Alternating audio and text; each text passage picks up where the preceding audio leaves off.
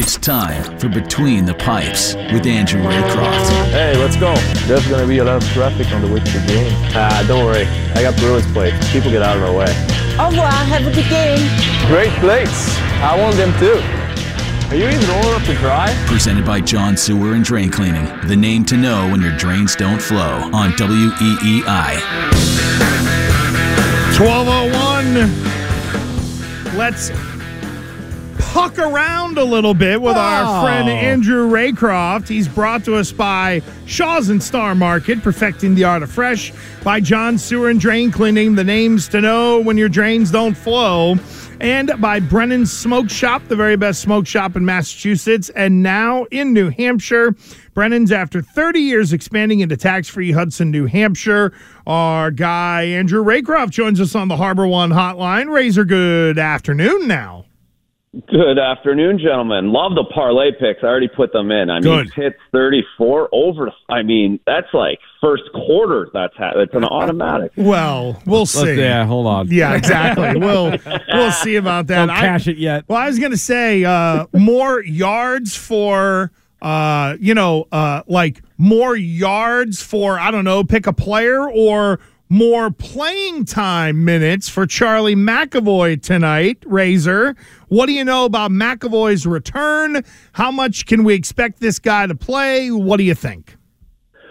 Well, based off of the other guys coming back, there's going to be no leash on it. I would expect them to climb towards 20. I would assume that's probably the sweet spot, that 20-minute mark. If the game's close, you have Charlie McAvoy on your bench, you're rolling him out, despite the fact he hasn't played a game in 6 months. So I think the handcuffs are off, and he's going to get out there and he's going to play a bunch of minutes and a bunch of different scenarios and a bunch of different situations. And it looks like with Hampus, and I know we talked about it last week about the pros and cons of them together versus them split up, but just the way Montgomery has gone about it, do you expect to see a little bit of both tonight?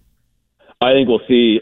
He'll probably play with all 5 other defensemen. The way Montgomery's moved guys around, and there's still, I still can't find any patterns. I still can't find any real reasons why he moves them. But it's certainly working. There's no question about that. So I would expect them to. The interesting part will be like how they work on the power play. Lindholm's been amazing at quarterbacking that. PK, where does he fit in there? So it's more a matter of where he slides in, but I would imagine you see him with all the guys on the ice tonight. So, Razor, what about McAvoy fitting into the Jim Montgomery style of play? He's always been so defensive for his career here in Boston.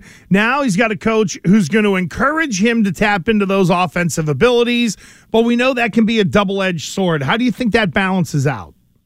He should flourish similar to Lindholm, and so like all the D for that matter. Clifton's been unbelievable this season. I think he will always be that heavier defensive, still looking to hit guys and be physical defenseman. But he chipped in 46 points last season. I think if he gets to 40 this year with the games he's missed, I think you'd be excited about that. You'd feel good about that. I think as you progress and as you're a $9 million defenseman in the NHL these days, you do have to produce offensively. I think Charlie can do that, and I think in this system it should allow him a few more opportunities. With all of the negative attention circling the Bruins over the last week, do you think it might make it more likely for them to really try to sign David Pastrnak to an extension just to get some positive headlines soon? Positive headlines would be good, and David Pastrnak signing a long-term deal certainly would do that. I think, again, I think there's a bit of a hold-up with the salary cap, and I think everyone's trying to understand exactly. It's still up in the air whether the dollars are going to go up $4 million next year or if it's not, and I've got to believe that is something that both teams and players and agents are all looking at and at this point kind of waiting out to see, because that changes a lot of planning and it changes a lot of opportunities that players have. No pun. Is the league on that thin of ice that it takes this long to figure out what the cap's going to be next year? Well, it's not necessarily the thin ice. It's just so gate driven. So you have, and also the other issue is it's the Canadian dollar factors into the NHL salary cap. I always forget about that. So that's a big deal because those 6-7 teams in Canada are produce 20% of league revenue. Last time I was going to CBA meetings. So that's a big fluctuation. When those dollars, like when that US dollar gets high, that Canadian dollar goes down, that affects it as well. So it's not necessarily thin ice. It's just you have to wait a certain amount of time to get the gate, to get the dollars from Canada into the system to understand where it is. So it's truly loony. Oh, my God. Holy smoke. It's like Scott Boras. It's terrible. Thank you. Thank you very much. I don't care for that. I don't care for that. What? That was a good dad joke. I don't care for that. And it's pertinent. Blame Canada for calling it the loony. I'm impressed you know what a loony is, Greg. You've never even been there. Yeah, I've never. Gresh has never been to Canada? Yeah, I've never been there, but in case anybody who hasn't listened to this show for a short period of time hasn't found out, I'm about the money. That's so true. I know what it's, you know what I mean? Like, that is, if Dubai wants to come in and give me $5 billion for something the way they're about to with John Henry, I grab that dough. Done, exactly. Circling back to McAvoy, obviously you're expecting, full go kind of tonight, but I'm curious with, a back-to-back Saturday, Sunday, any word yet on that, or do you have any expectation on if he'll play in both of those, or maybe they'll rest him in one of them? Good question. I didn't ask that question. That could be touch and go. Maybe that's more how he's feeling. Because again, It's all the first game. It's all adrenaline. It's you feel great. How do you feel in the morning? How do you feel Saturday night after the game? So they're certainly in a position where they don't have to play him on Sunday, or they don't have to make him go to Buffalo and play Saturday night. So I'm assuming as the player, you want to just get in and go. But there could be that restriction. I don't think there's many restrictions, but that Keith could be the one that he does have this weekend. That'll be interesting to see. Andrew Raycroft of Course Nested, and right here on WEEI, breaking down hockey with us on the Harbor One hotline. Is this the real Nick Foligno?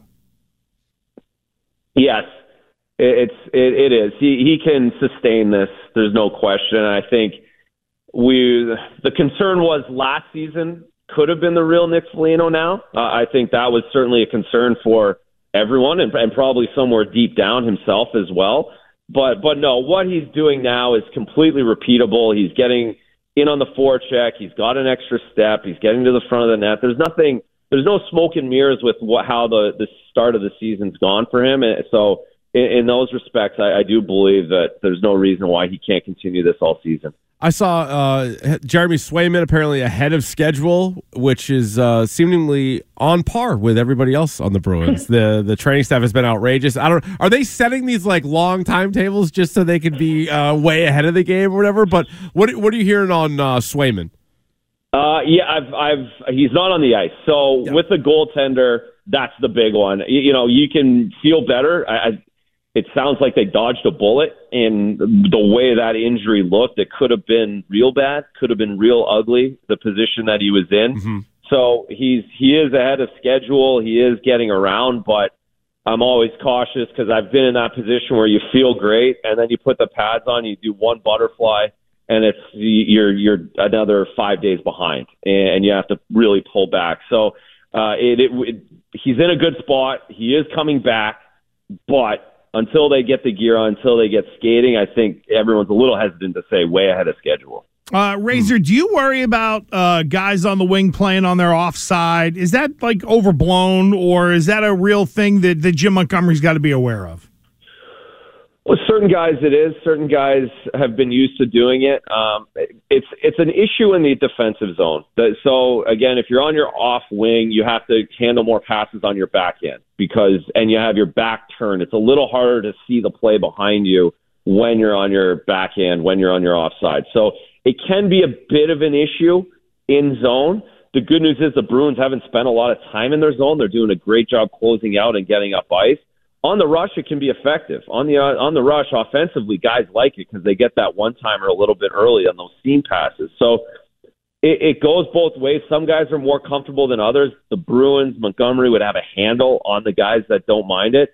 The other thing is, and this is the real bonus right now the Bruins have, there's so many guys on that bottom six especially that are competing and playing well. you're whatever it takes to stay in the lineup, to get in the lineup, you're doing it. So you're not going to complain that I don't really feel great on my off wing if someone else is willing to take your job. So you get out and you do it and you figure it out.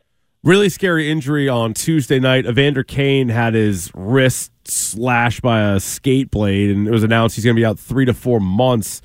What's the worst or nastiest injury you saw while you were playing?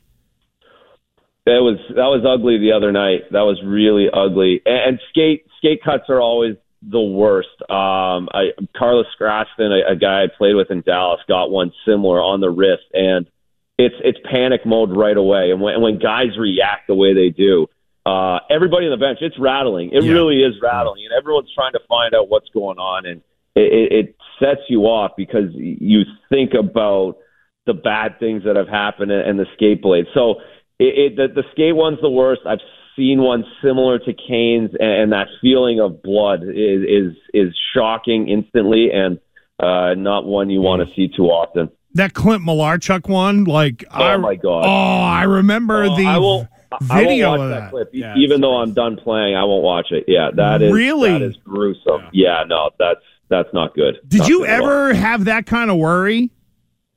No, because it's so odd. But there's times when you're like, "Whoa, that was close," right? Like the game's happening so fast, and you have that. We've all played sports.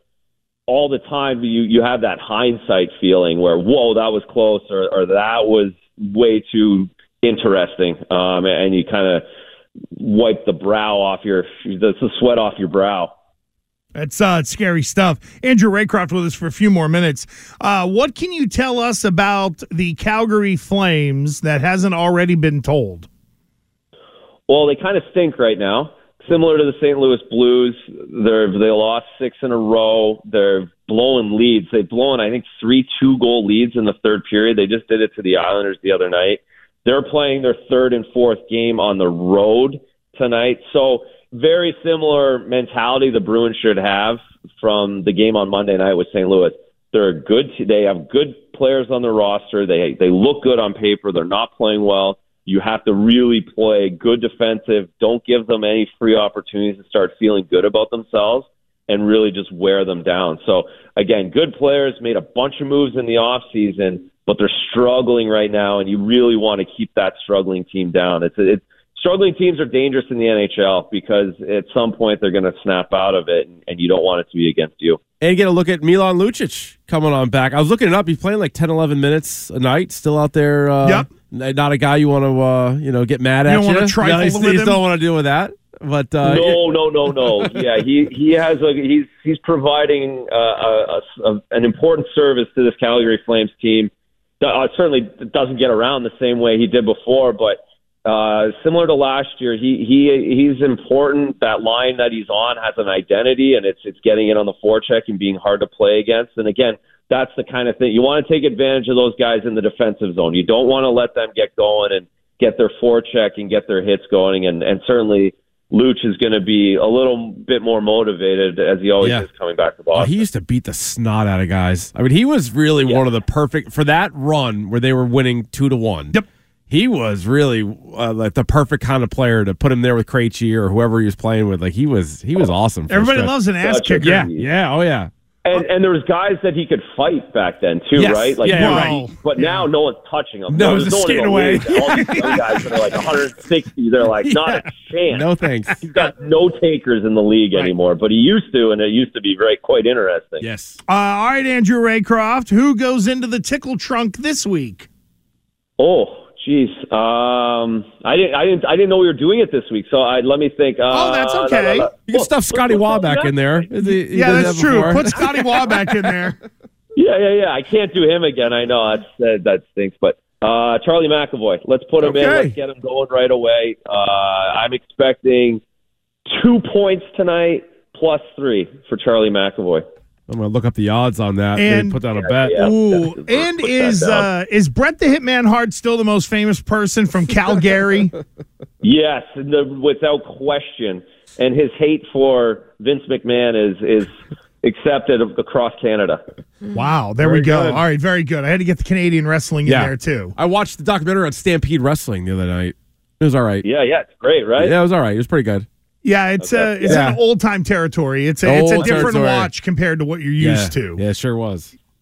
Razor, were you a big wrestling guy when you I'm assuming in Canada, because Bret Hart was big, everybody at least was aware of wrestling when you were growing up. No, certainly, yeah. We and Owen Hart, his brother, that tragically passed away. Yes. That was horrible. Raw was around the late '90s. Raw was a big deal, right? Like Rock and Austin. That was so. I was involved in that a little bit then, but yeah. I mean, Bret the Hitman, the Hart family is wrestling royalty in the world, let alone in Canada. So it's a big deal. We know about it. And we know that Vince screwed Bret Hart at WrestleMania, was it, in Montreal? No, it was Survivor Series, I think. It was in November. None of us were happy about that. That was something. Well, Razor, thank you, friend. We appreciate it, and we will catch you soon. Thank you.